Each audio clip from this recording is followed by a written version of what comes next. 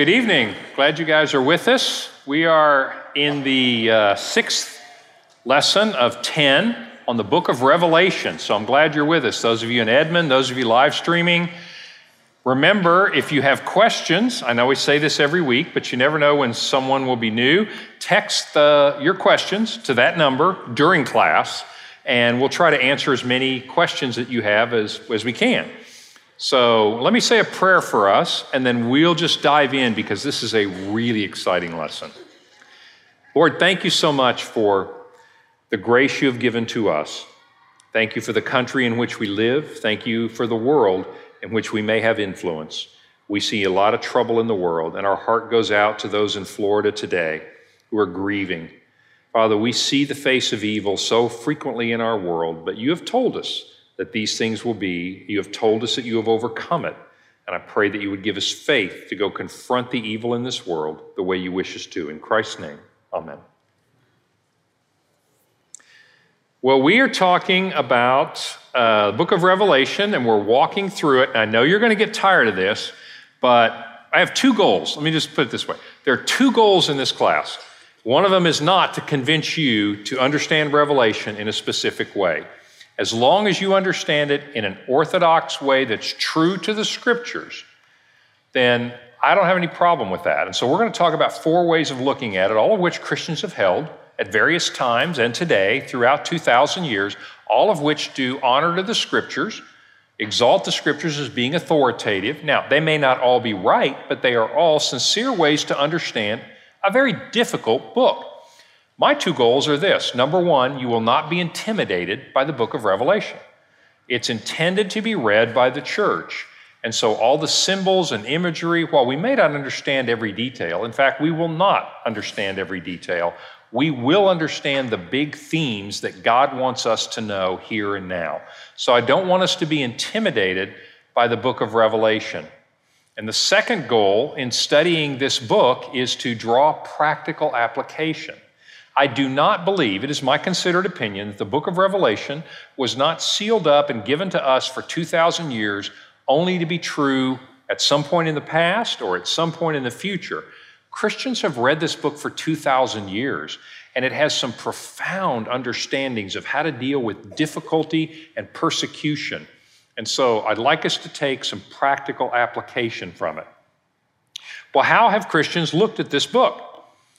The first three chapters are Jesus speaking to 7 churches, probably the least appreciated words of Jesus in the Bible. We read the Gospels and we read the red letters there, but most people don't realize there are red letters, Jesus speaking, in the book of Revelation. So the first 3 chapters is worth reading. Chapters 4 through 19 are what are called the tribulation. And so what happens in chapters 4 through 19 is God's judgment on the gods of this culture, on the gods of the earth, on evil on the earth. And it takes the form of 7 seals, 7 trumpets, 7 bowls of wrath. So there's a beautiful literary structure. There's a beautiful structure just to the way God weaves his story together in the book of Revelation. So how do Christians understand the tribulation, chapters 4 through 19? I'll make it quick because we talk about this every week because I want you to be comfortable with these different views. The basic question is, when will the events in chapter 4 through 19 happen? Some people believe that these things predicted the fall of Jerusalem way back in 70 AD, or perhaps the fall of the Roman Empire in the centuries following that. Others say no. This is a roadmap from the first coming of Christ till the second coming of Christ. That's called the historicist. And so they decode the events in chapters 4 through 19 to correlate to things that have happened throughout history. Futurist, as the name suggests, says no, all of these things in chapter 4 through 19 are going to happen in the future in a 7-year period of time with specific people or nations and specific actions. And then finally, the symbolic view says it's not really about the time. In fact, the things that are talked about in chapters 4 through 19 have happened many times and will happen many times. It's God describing recurring truths and events that are going to lead up to the second coming. So those are the four basic ways people view this, and we're going to look at each one of those as we go through it. Let me remind you of where we are in the tribulation. Last time we talked about Daniel's prophecy. Remember the book of Daniel. It's a book in the Old Testament. Daniel was a prophet. He was a historical figure. He was taken by the Babylonians from Israel about 605 BC. And then the Babylonians destroyed Jerusalem, and they enslaved the people of Israel. And so Babylon becomes a symbol of evil and oppression. And you'll see Babylon show up in Revelation as a symbol of evil and oppression. But Daniel was a historical personage who was taken to Babylon, and he prophesied. God showed him visions of things that would come about in time. And one of the prophecies was called the 70 weeks. The 70 weeks, 490 days, in prophecy, oftentimes a day is a year. So this breaks it down kind of nicely for you, and I'll go through it relatively quickly. But particularly futurists understand it in this way. And that is this, that the first 69 weeks happened from, and you have to, when you go back and read Daniel chapter 9, you'll see why this makes sense. But basically, the first 69 weeks, 483 solar years, took us up to basically the time of Christ. Then there's a pause, and we are in the pause. The entire time between the first coming and the tribulation is a pause. That last week, which would be 7 days or 7 years, broken into 3.5 and 3.5, is called the tribulation. And so Daniel didn't know it, but he was prophesying about the coming of Christ, and then that last 7 years was prophesying about the second coming of Christ after the tribulation.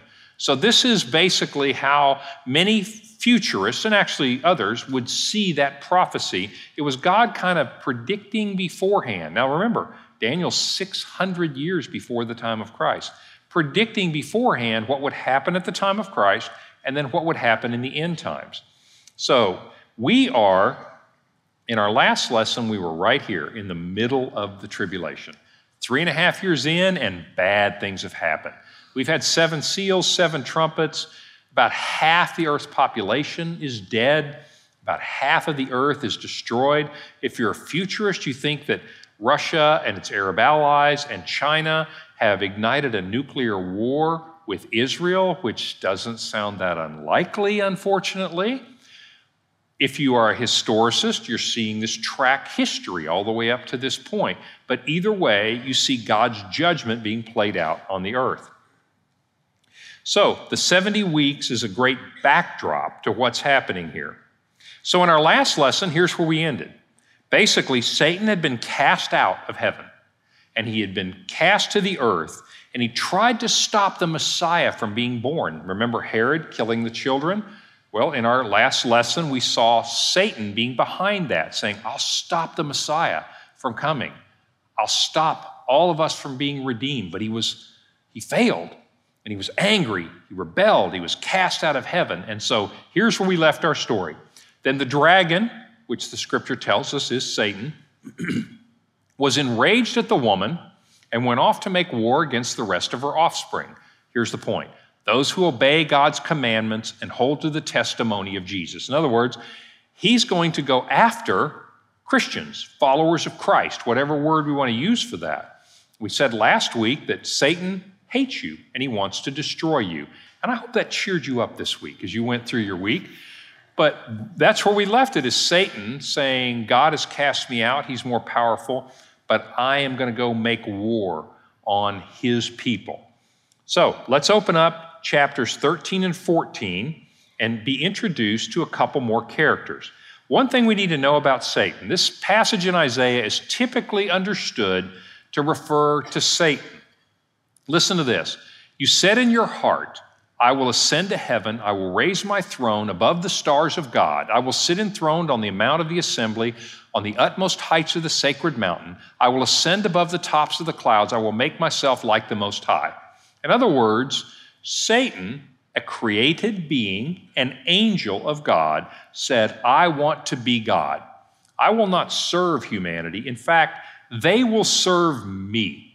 And so Satan's motive is to rule, is to be God. He wants worshipers from us. And so what Satan is about to do is set up his own Trinity.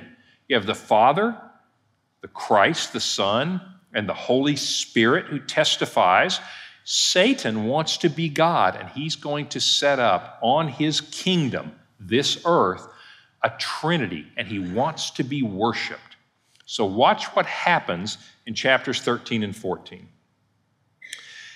And I saw a beast coming out of the sea. Now, I want you to understand, the imagery of a beast historicists don't think this is a real creature. Futurists don't think it's a creature. In fact, they all think it's a person or an entity. But in apocalyptic literature, it's being described as a beast, and we can learn some things about this person or this entity from what it says. I saw a beast coming out of the sea. He had 10 horns and 7 heads with 10 crowns on his horns, and on each head a blasphemous name. The beast I saw resembled a leopard, but he had feet like those of a bear and a mouth like that of a lion. The dragon, Satan, gave this beast his power and his throne and great authority. One of the heads of the beast seems to have had a fatal wound, but the fatal wound had been healed. The whole world was astonished and followed the beast. Men worshiped the dragon because he had given authority to the beast, and they worshiped the beast and said, "Who is like the beast, and who can make war against him?" Well, let's decode a couple of the symbols here, because there's some very standard symbols. The sea means the political realm, the political world. So this is a person or a nation or an entity that's arising in the political sphere. So the sea represents the political world. Secondly, the 7 heads typically represent authority. Later in Revelation, they're going to interpret it as the 7 hills of Rome, basically. We'll get to that in a little bit. And then you have 10 horns. Horns represent power. And then the diadems represent worldly authority, crowning a king, that sort of thing. So this beast has a lot of military power and political authority. This is a political leader or a nation or an empire or an entity that has a lot of political power. This is the Antichrist. This is Satan creating his Antichrist. This figure wants to be worshiped, and we'll see that in a minute. So the question is, who do the various views think this is? Well, historicists say, remember we were close to the Protestant Reformation as they see this kind of moving through history. They see this Antichrist as the papacy, basically the Reformation popes, the Roman Catholic Church. People who understand this, famous historicists, think John Calvin, Martin Luther, John Wesley, Isaac Newton, and in modern times, Seventh-day Adventists hold this historicist view. So when they get to this part, they say, oh, this is predicting, in John's time, the rise of the papacy. And the Pope wanted to be worshiped. And it's a false religion. That's the view of the historicists toward the Catholic Church. And so that view understands the Antichrist being the Pope or the papacy. Futurists say, no, this is all happening in the future. This is going to be a nation that rises up and wants to have world domination. Dispensational futurists think left behind, think, no, this is a specific world leader who is possessed by Satan. If you've read the Left Behind series or seen that, you see the Antichrist is a gifted, talented political leader who is possessed and driven by Satan and his purposes. And then finally, the symbolic view says, this has a strong parallel to Daniel chapter 7. Let me give you the short version. Daniel had a vision in chapter 7. This is in 600 BC. And he had a vision of 4 beasts. And the first beast was a leopard, and then a bear, and then a lion, and then a terrible beast that was worse than all the others. Well, typically when you look back, what he's saying is God's saying you'll have the Babylonian Empire, then the Persian Empire, then the Greek Empire of Alexander the Great, and then the Roman Empire. It'll be a beast that's even more powerful than any of the others. So that apocalyptic vision of Daniel kind of referred to specific kingdoms throughout time. Well, the fourth beast, Rome, is kind of an archetype. If you think about it, Rome persecuted God's people. 200 years of murdering Christians. The emperors said, we are gods and you should worship us. So the Rome of history becomes an archetype, a forecast of this Antichrist in the future.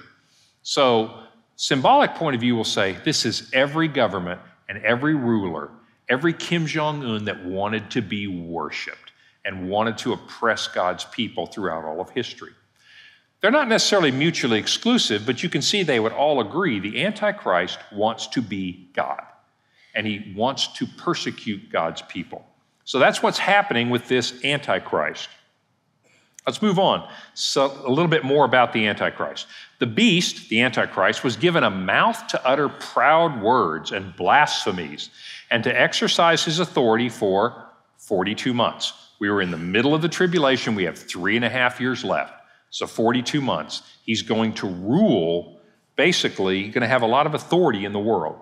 He opened his mouth to blaspheme God and to slander his name and his dwelling place and those who live in heaven. He was given power to make war against the saints and to conquer them. I only want to make one point about this.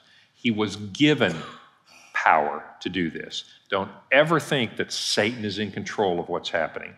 He was given power to make war against the saints and conquer them, and he was given authority over every tribe, people, language, and nation. What does the number 4 represent? The created world. And you'll see this even in the adjectives that are used. He's given authority over Satan's domain. Jesus said Satan is the ruler of this present world, and that's why he came to redeem us, to reclaim God's world. But basically, he's given authority to rule over this world. He has authority and power. He said, all inhabitants of the earth will worship the beast, all whose names have not been written in the book of life belonging to the Lamb, Jesus, that was slain from the creation of the world. He who has an ear, let him hear. In other words, pay attention. If anyone is to go into captivity, so it will be. If anyone is to be killed, so it will be. This calls for endurance and faithfulness on the part of the saints. What's Jesus saying? He said, in this world you will have trouble. He said, Satan wants to kill you. Take heart. I have overcome the world. You will overcome the world. But you will need to persevere. You will suffer some. So that's what's being said in this passage. Well, the historicists see this beast, this person, as the papacy. Why? What is blasphemy? Blasphemy is basically, at its most basic, making yourself equal to God. So look at this. Very interesting. Historicists would say, this is the Pope. The Roman pontiff, here are a few quotes from popes in the past. The Roman pontiff judges all men, but is judged by no one. I have the authority of the King of Kings. I am all in all and above all. We hold the place of Almighty God on earth. You know that I am the Holy Father, the representative of God on earth, the vicar of Christ, which means that I am God on the earth. Well, historicists, Luther, Calvin, Wesley, and some people today say, you know what? Those popes in the Middle Ages thought they were God. That is the Antichrist. And so they set themselves up to literally be God. So historicists understand this referring to the popes in the Middle Ages.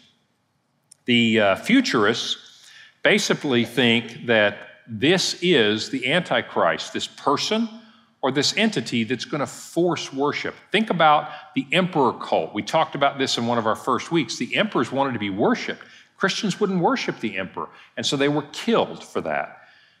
That is, Roman emperors are a forecast of this ruler. It'll be a new Roman emperor. It'll be a kind of a Roman emperor in that this person will want to be worshiped.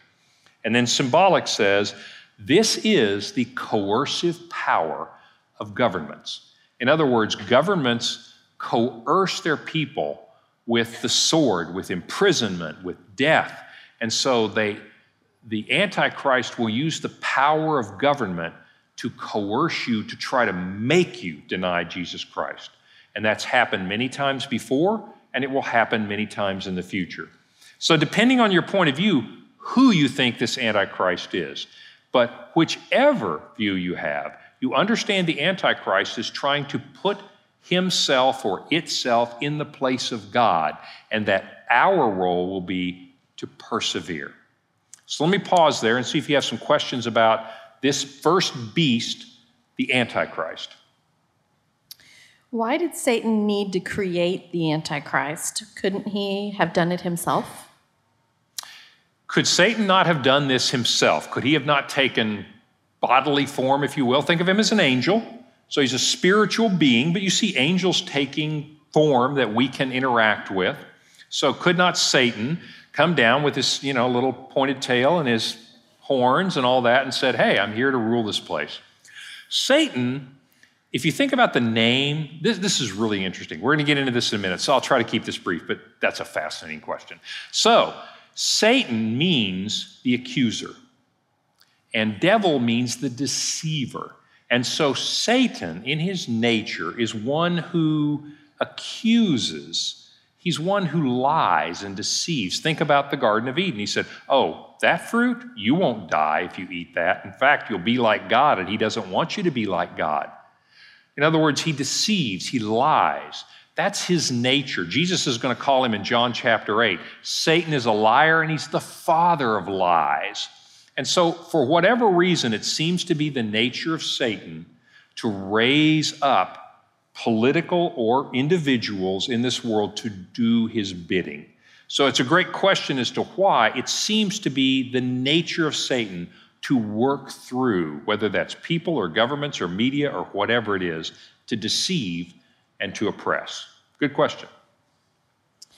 So I guess the Catholics aren't in on that historicist viewpoint about the Pope. So how many Catholics are historicists? 0 at my last count. Yes, in fact, during the Protestant Reformation, again, I'm not trying to throw stones here, I'm just trying to give you the historical facts of this. During the Protestant Reformation, most of the reformers understood this book because Protestants had been persecuted. I mean, it's a historical fact. People had been killed by the Catholic Church for quite some time for disagreeing. And the Renaissance popes were, let's just put it this way, they were not the best examples of Christ on earth, okay? So you saw a lot of persecution and people being burned at the stake, people being flayed alive. I mean, terrible things happening. So the reformers, they were threatened with their lives, and they looked at this and they said, man, this sure looks like the Antichrist. And so they became historicists. I mean, they didn't call it that, but that's what they were. They saw the Catholic Church and the Pope in particular as being the Antichrist. Well, Catholic theologians, in order to combat this, said, no, that's not a good understanding of Revelation. And they might be right. Again, I'm not taking a side here. They said, Revelation isn't about the Pope. Revelation is about 7 years in the future. So Catholics tend to be, I'm painting with a really broad brush, but at that time they became futurists and said this has nothing to do with the Pope. So yes, your analysis is that historicist is not a popular view in the Catholic Church. What is the significance of the blasphemous names, and what do you think they might have been? Well, what is the significance of the blasphemous names and what might they have been? Okay, this is rated PG-13, so I can't tell you what they might have been. No, I'm just joking. We don't know, but blasphemy basically is something that speaks of God as though he is evil. Blasphemy is putting yourself on a par with God. So blasphemous names. For example, think about the Emperor Domitian. I think I told you about him. He was basically the Roman emperor, likely, in my view, when John wrote and received this vision and wrote it down. So let's call it about 95 AD.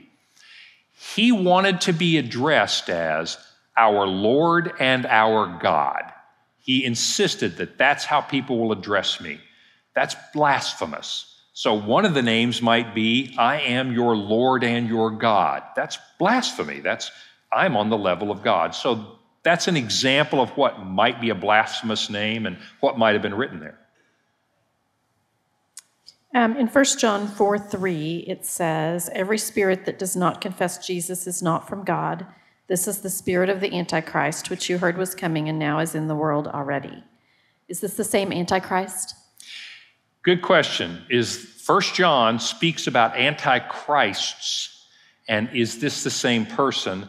And I'll defer that because I actually want to quote 1 John later near the end of this lesson and talk about that issue. So great question, but let me just defer it till we get there. How does the one world order government fit into this prophecy? How does the one world order government fit into this prophecy? Very nicely if you're a futurist.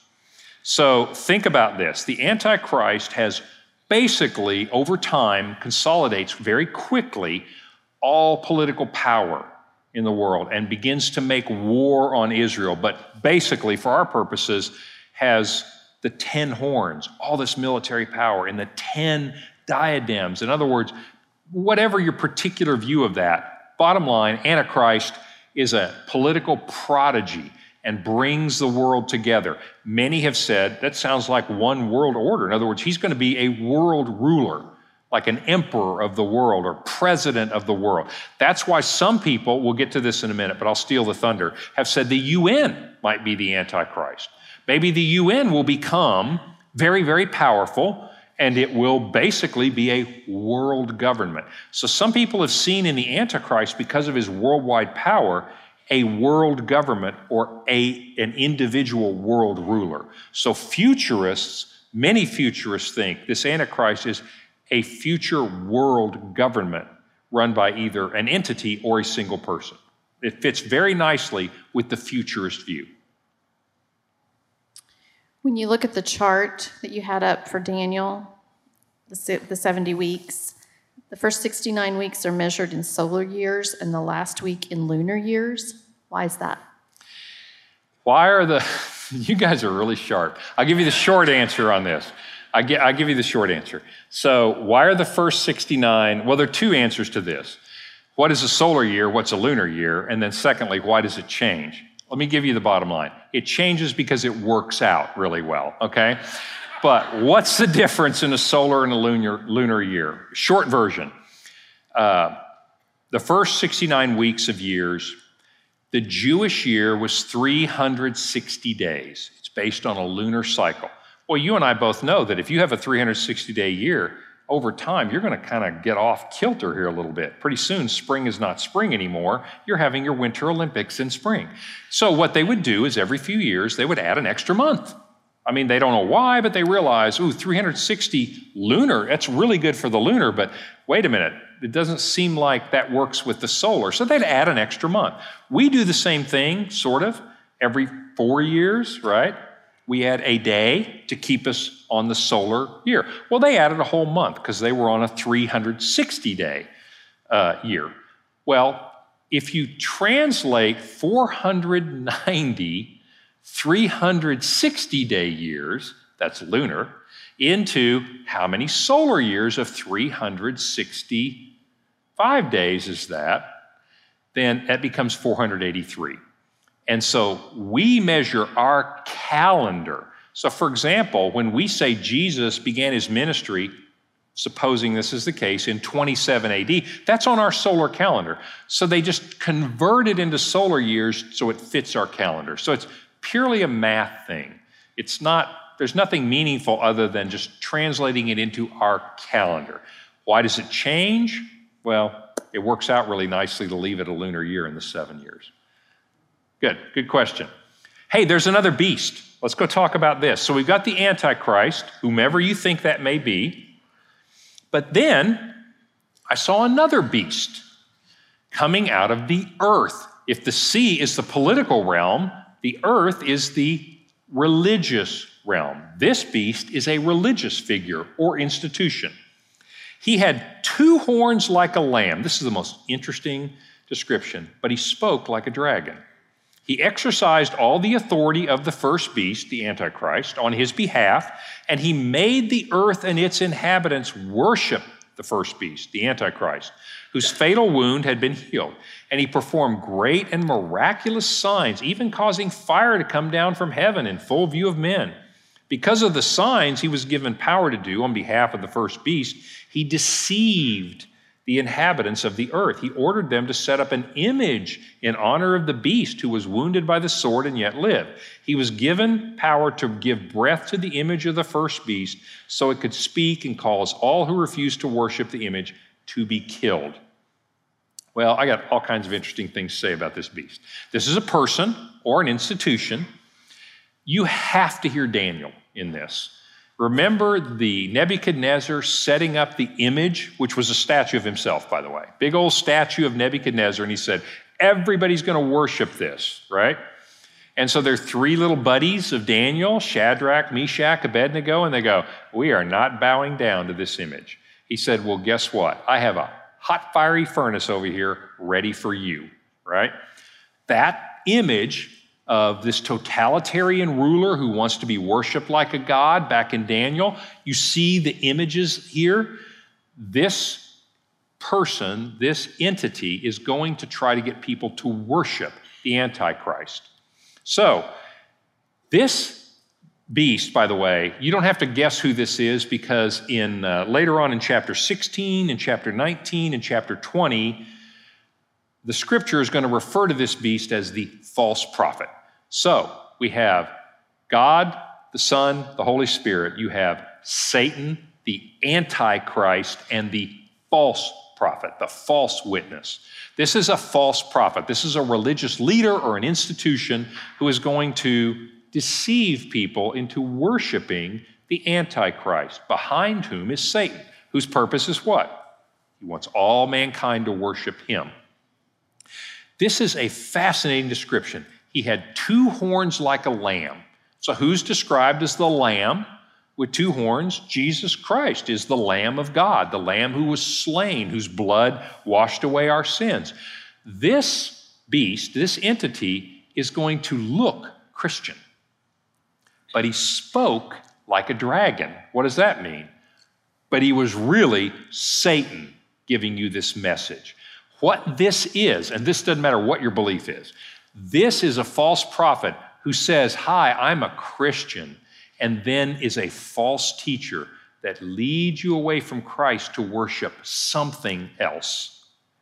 That's the false prophet. So who is this false prophet? Well, Jesus talked about this false prophet. In Matthew 7, he said this. He said, there will come into the world false teachers in sheep's clothing.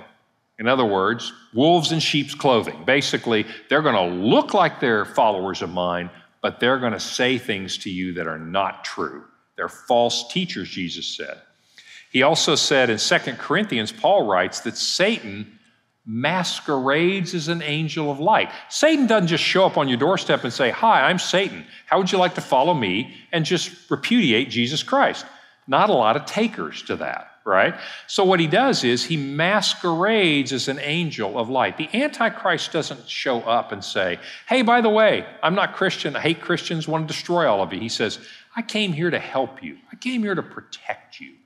And then he rules. The false prophet says, hey, I'm a Christian, I'm a follower of Christ, but begins to speak lies about Jesus. And the next thing you know, we're following something that's not Christ. It's a false teacher, a false prophet. So, what do historicists think this is? Well, they think this is the papacy. If the Pope is the Antichrist, the priests of the Catholic Church are the false prophets getting you to follow him. That's a historicist point of view. What about the futurist? Futurists say the Antichrist is either a gifted individual who becomes a world ruler and wants to be worshiped, or perhaps a government or an entity, and the false prophet is the apostate Christian church. In other words, it's Christian churches and Christian pastors who are going to compromise and are going to follow this world leader. This is fascinating. Okay, pardon me to go off track here for just a second. I was listening to a clinical psychologist today making an interesting argument with which I, unfortunately, basically agree. He said, when you look at Nazi Germany and you look at the average Christians in Germany, in 1939 to 1943, when the Holocaust was going on. He said 99% of them, a few rebelled and said, wait a minute, this is not right. This is not godly. But 99% of them either went along with it or were supportive, saying, Hitler, he's going to restore our identity. I don't believe he's doing anything bad. That's just the press lying to us. In other words, 99% of the people went along with that. Well, that's a historical fact. His point of view was that, say, in the future, and you get an Antichrist, and he's going to persecute the church. His point of view was that 99% of people, even in the church, will still compromise, will make excuses, will still go along with that. I pray that's not true, and I'm not sure I believe that's true, but I do know how insidious that can be, isn't it? Because you see, the Antichrist exercises the coercive power of government. In other words, says, if you don't believe the way I want you to believe, I'll throw you in prison. Or like the Roman emperors, I'll kill you. I'll execute you. The false prophet uses deception. It says, no, the beast isn't a bad guy. Look, this government's not bad. In fact, let's get on board. Well, I know the Bible doesn't say this, but it's okay. Let's follow this. You see the coercive power of the Antichrist and the persuasive, deceptive power of the false prophet. That's the message of Revelation. It says, whatever time you live in, whether this is happening in the future or it's the Catholic Church if you're one of the reformers, whatever your view is, to know that Satan will use both of these, coercive power, oppression, but also deceptive, deceitful powers to say, you can go along, just go a little bit. Let's go a little bit more. That's what we saw in World War II, and many people think that's what we'll see here. So that's the false prophet. Interestingly, let's keep going. This false prophet also forced everyone, I want you to count these, this is interesting, small and great, rich and poor, free and slave. Ooh, 6. We haven't run into 6 lately, have we? We usually run into 4, created things, 3, divine things, or 7, which is all of totality. What in the world could 6 possibly mean? 6 is basically 1 taco short of the combo plate.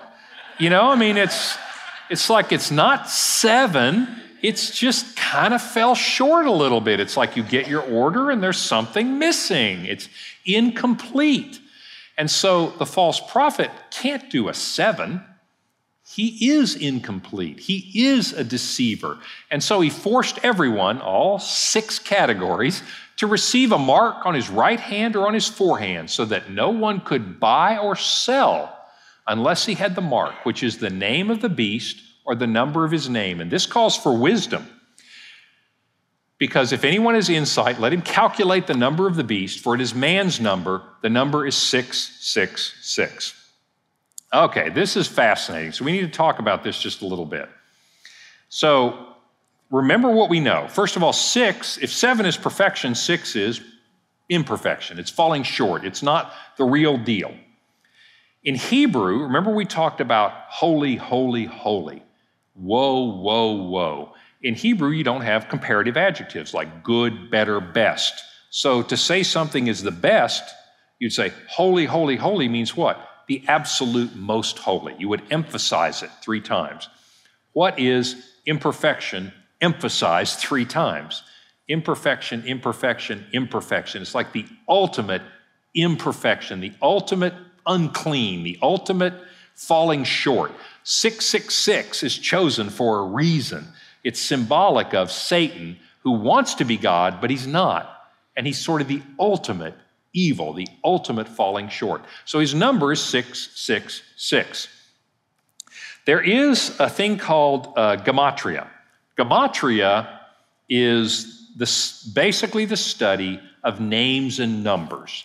In other words, using words and turning them into numbers and drawing some kind of mystical things. You actually see some of that in things like the Bible code, other things like that. They take the Hebrew letters and they say, well, this name actually equates to this number, and oh, isn't that interesting? That's called gematria. Is it true? Not necessarily true at all, But the point is, it's been used. Here's why it came about. In ancient times, in Hebrew, in Greek, in Latin, all those ancient languages, they did not have numbers and letters. I mean, stop and think about that for a minute. You know Roman numerals? Roman numerals aren't numbers, they're just using letters to represent numbers, right? That's before they could afford to have separate numbers like we can, right? We have an alphabet, A through Z. We have numbers 1 through 9. They didn't. And so in Hebrew, in Greek, in Latin, they used letters as numbers. So for example, A would be 1, and B would be 2, and C would be 3. And so if you wanted to make a number, you would string these letters together. Well, how would you know? Well, because it wouldn't be a word. I mean, if you're reading the Greek New Testament, you go reading along and you hit 666, you go, whoa, that doesn't make a word. You go, oh, it's a number. In other words, they're using the letters to be a number. So people have used this number to interpret who is the Antichrist. If this number is his name, then who might it be? Well, needless to say, historians say, I don't care about the number, it's the Pope. All right? Very convinced of that. Futurists, though, say this is very interesting. This is a clue to who the Antichrist will be. So this is gematria, kind of the practice of assigning it, which was popular in the ancient world. They used letters as numbers. So here's an example. The title for the Pope in Latin, Vicarius Filii Dei, if you take those letters and treat them like numbers, guess what you get? 666. That means the vicar of the Son of God. So, historians say, what more proof do you want? Right? In other words, the name of the Pope, one of his titles, translates to 666. So they find that very suggestive. Here's an interesting one.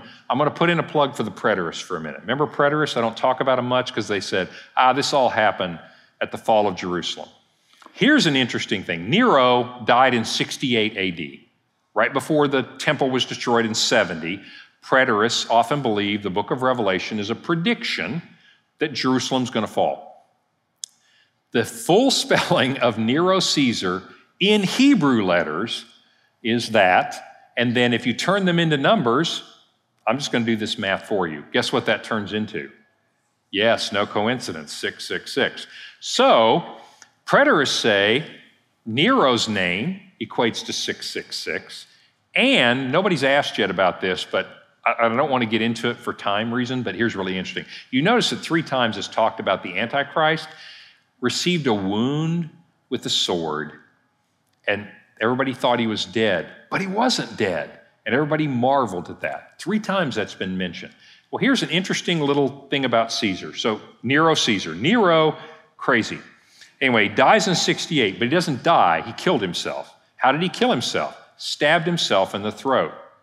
There was a rumor, now this is just a historical fact, there was a rumor after that amongst the people that Nero didn't really die, that he would come back from that wound, and at some point Nero would return and rule Rome. So that just sounds an awful lot like what we've just heard about the Antichrist. So I just want to put in a plug for the preterists and say, they would understand this is referring to Nero. That's one of the reasons they think Revelation is about the fall of Jerusalem. So I'm not advocating for anything. I just kind of want you to get a feel for how people understand this. No matter what your view is, 666 is bad news, okay? Questions about the false prophet or number of the beast? Yes. What was the significance of the fatal wound that was healed other than pointing to Caesar? Well, 2 possible things. What is the significance of the fatal wound that was healed? One would be, if your preterist said, that's referring to the Nero myth of the time that he would come back to life. Others would say, that futurists would say, there's going to be, like, for example, an assassination attempt to this ruler, the Antichrist, and he's going to appear like, oh, he's dead, and then it's like, he's not dead. This is a miracle. Oh my gosh, this is the greatest ruler we've ever seen. So it's going to appear to be very miraculous. Think, the parallels are unbelievable. Jesus Christ, crucified, died, and raised from the dead. The Antichrist will appear to be dead, but then he's alive. This is Satan literally recreating a little unholy trinity. So you see the symbolic connections there. Good question. I have a couple of nominations for the false prophet. Nominations for the false prophet. Yeah. Yes. Muhammad. Muhammad, you are not alone in that. Some people think Muhammad is a false prophet that says, hey, I worship God. I worship the God of Abraham, which Muhammad said, I'm restoring the true worship of Abraham, the God of Abraham and Ishmael. But what he speaks is not the true worship of God. And so there certainly are people that think Muhammad is a false prophet and is the false prophet. And in the end times, if you think about Russia, if you're a futurist, you got Russia, the Arab allies, you got the Muslims trying to destroy the Israelites. That's what's happening in the tribulation and a nuclear war. And so Muhammad then effectively becomes a false prophet to lead people away from the true God. So yes, there are people that think that Muhammad fulfills the false prophet role. I have some current prosperity gospel preachers that have been prosperity gospel preachers. Well, I will say this about that, and that is this. Jesus said there would be false teachers. I'm not saying they're all the false prophet, but there is no doubt throughout all of Christian history, and no doubt today, I would argue even more so today, because of the prevalence of the internet, the prevalence of blogs, the prevalence of that people who speak things that are not true can be very persuasive, and they can get a very big audience. In Jesus' time, how big an audience could you get? Depends on how loud your voice was, how big you could yell. In this world, you can be very crafty and persuasive. You can even be sincere, and you can be propagating things that are not true about the Bible, not true about Jesus, and many people will be persuaded. So there are many, I would argue, false prophets at work in the world. Good question. Do we know it when we're in the last days, or will we, depending on your perspective? I'm sorry, I didn't understand. We know it when we're in the last days. Are we aware that we're in the last days, or will we be aware, or were they aware? Will there be a sign we're in the last days? Well, most Democrats in America think, yes, the election of Donald Trump means that we are in the last days. That's not a political slam. I only say it as a matter of humor, as a cheap shot. But my point is that depending on our points of view, we all feel that way. Let me give you another example. That was just joking. But Kim Jong-un and a nuclear weapon, Iran and a nuclear weapon. You say, look, events have conspired such that I do not see a way out of this. It seems that the cataclysm is about to be unleashed in the world. And so people see signs of being in the end times. It's unclear to me whether or not we will know that we are, if you're a futurist, if you are in the end times, because things will get worse and worse. How will you know you're in the specific 7 years? Now, I'm talking from a futurist point of view now. You're in that specific 7 years. And futurists typically like to talk about certain markers. Futurists in general, and I don't mean to be slamming we futurists about this, but tend to be a little preoccupied with current events. Like, we need to know when we're in the tribulation. Here's my question. Why do you need to know if you're in the tribulation? What's the difference between I'm in the tribulation or things are just really bad? Does it make any difference to how I will live out my faith? My only issue on that is don't get wrapped around the axle about whether or not we're in the tribulation. Let's be found faithful whenever Christ comes. He could come today and go, you've been in the tribulation for 7 years. We go, who knew? And so, in all seriousness, I don't know that we will know. We certainly won't know the day or the hour of Christ's return. Futurists believe we can know when some of these markers start to happen. So they may very well be right. I'm not saying that that's mistaken, but it's very hard to know. And I would suggest to you it's not worth obsessing about. Let me put it that way. Good question. Well, let's talk about a couple other things left to talk about. One is simply this. Here's the lesson that no matter what your point of view is, you agree. Expect that Satan, whose goal is to rule this world and to enslave humanity to sin, be captives to sin, is that he will use the coercive power of governments to oppress us, And you, if you have eyes to see, you will see this happening, even in our world today. And he will use the deceptive power. And you see that at work in our world today to help us to compromise a little. He'll either intimidate us with force or tempt us a step at a time to move away from Christ. So all these views see Satan acting in that way. And I would argue that's one of the great lessons for us is whether or not we are in the last times, we are in the midst of Satan trying to undermine our faith. And so it is a time that calls for perseverance. Well, let's ask this question. Here, by the way, the mark of the beast is typically thought to be a physical thing. Some would say it's going to be an implanted chip and you can't buy or sell. Think about this. That's not physical coercion, like I'm going to kill you if you don't. It's just like, I'm not going to kill you, but you're going to starve or you can't get a job. If you remember, back in the 7 letters to the churches, I told you that persecution wasn't just physical. It was actually more economic. In other words, Christians just couldn't get jobs. And Christians were marginalized and they became very poor. They had a hard time feeding their family. And they said, are you sure you don't want to worship the gods of Rome? I can get you some work if you do. In other words, you'll see this economic coercion. In fact, I would argue we see a little bit of that in our world today. Some would say it'd be a mark on the hand, mark on the forehead. It'll be involved with buying and selling. Some would say it's a Sam's card. I don't know. But seriously, it's important to know that it has to do with economics, your ability to make a livelihood. And so there's a coercive power. So who is the Antichrist? Well, certainly people have thought it was Hitler or Attila the Hun. The historicists say it's the Pope. Others would say it's an Islamic figure or a Chinese or Korean figure or the UN. That's the symbol for the UN. In other words, it's some monolithic person or entity who is opposed to God, that is not godly, and that wants to pull people away in another direction. The answer is no one knows exactly who the Antichrist is. If you're a dispensational futurist, you think it's an individual, and many of those dispensational preachers would say it's an individual who is alive today. Others would say, no, it's the new Rome.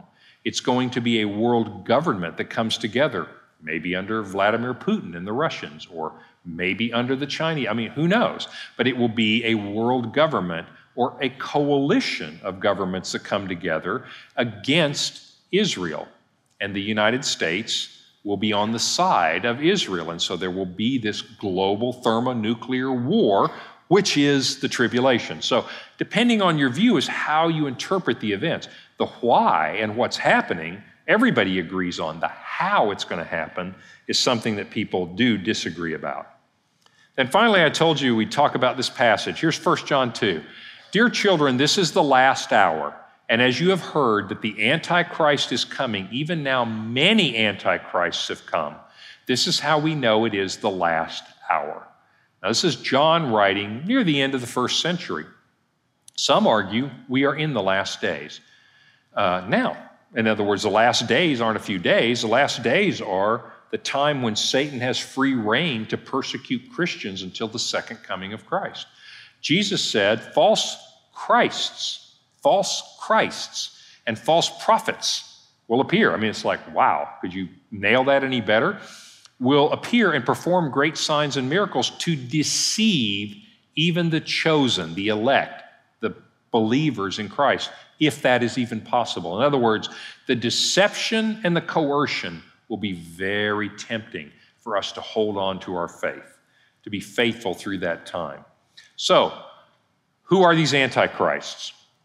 If you are a symbolic point of view, you say, perfect sense to me. The Antichrist is actually an archetype. There have been many antichrists. There are antichrists on the internet right now that would love to have you go away and worship something else, typically yourself. I mean, you don't realize it, but it's like, yeah, Jesus is okay with this. Jesus is okay with that. You do what you want, and Jesus is okay with this. A lot of Christians telling people that today. Symbolic would say, well, that's an antichrist. That's what John was talking about. That's what Jesus was talking about. Many false Christs will come. So this is kind of an argument for the symbolic point of view, but it doesn't rebut the futurist point of view. Futurists don't say there aren't little a antichrists, people that are opposed to Christ or trying to corrupt you, but there's going to be one big Antichrist in the end time. And frankly, both of those could be true at the same time. So it doesn't rebut the futurist view, but it tends to be very supportive of a symbolic understanding of Revelation, saying, this is actually not just talking about the future. This is talking about here and now as well as the future. Make sense? That's the Antichrist and the false prophet. And I would suggest to you that whether you think they're in the future or not, it's hard to argue that the power of coercion and the power of deception are both at work today to undermine our faith. Let me finish chapter 14. I'm just going to tell you about that. Chapter 14, let's bring it back now. So, the 7 seals, when the 7th seal was open, it sure looked like the end of the world was happening. It talked about the skies were rolled up like a scroll and the earth ceased to exist. Symbolic view says the 7 seals, 7 trumpets, 7 bowls of wrath are telling you the whole story 3 times. It goes from God's judgment to the end of the world. God's judgment, end of the world. Telling you the same story 3 times. Well, sure enough, chapter 14 says, after the 7th trumpet is blown, Jesus is given a sigh and he harvests the earth. And so he takes the grain away and he destroys what's left. And it said the blood ran as high as the bridles of the horses for 100 miles square. In other words, you see this vision of Christ coming to judge the world, and he takes his people and he destroys, his wrath destroys the rest. Same thing you saw at the end of the 7th seal. So symbolic point of view says, hey, this is telling you the story 3 times. Other points of view would say, no, this is basically further cataclysmic things happening, but we haven't gotten to the end yet. So chapter 14, depending on your view, is God's wrath, God's judgment being very, very real. So you see the harvest of the earth. So that's the end of the 7 trumpets. We're not through with the Antichrist and the false prophet. They're just getting started in business here, right? So what's coming next? The Antichrist and the false prophet are going to work, and in 3.5 years, they are going to cause so much mayhem, even your Allstate insurance can't cover it. We have 7 bowls of wrath. We have Armageddon. We have a 1,000-year reign in Jerusalem, the last judgment, and new heaven and a new earth. So that's what's coming up next week. 7 bowls of wrath get poured out on the Antichrist and the beast. They don't take it well. See you guys next week.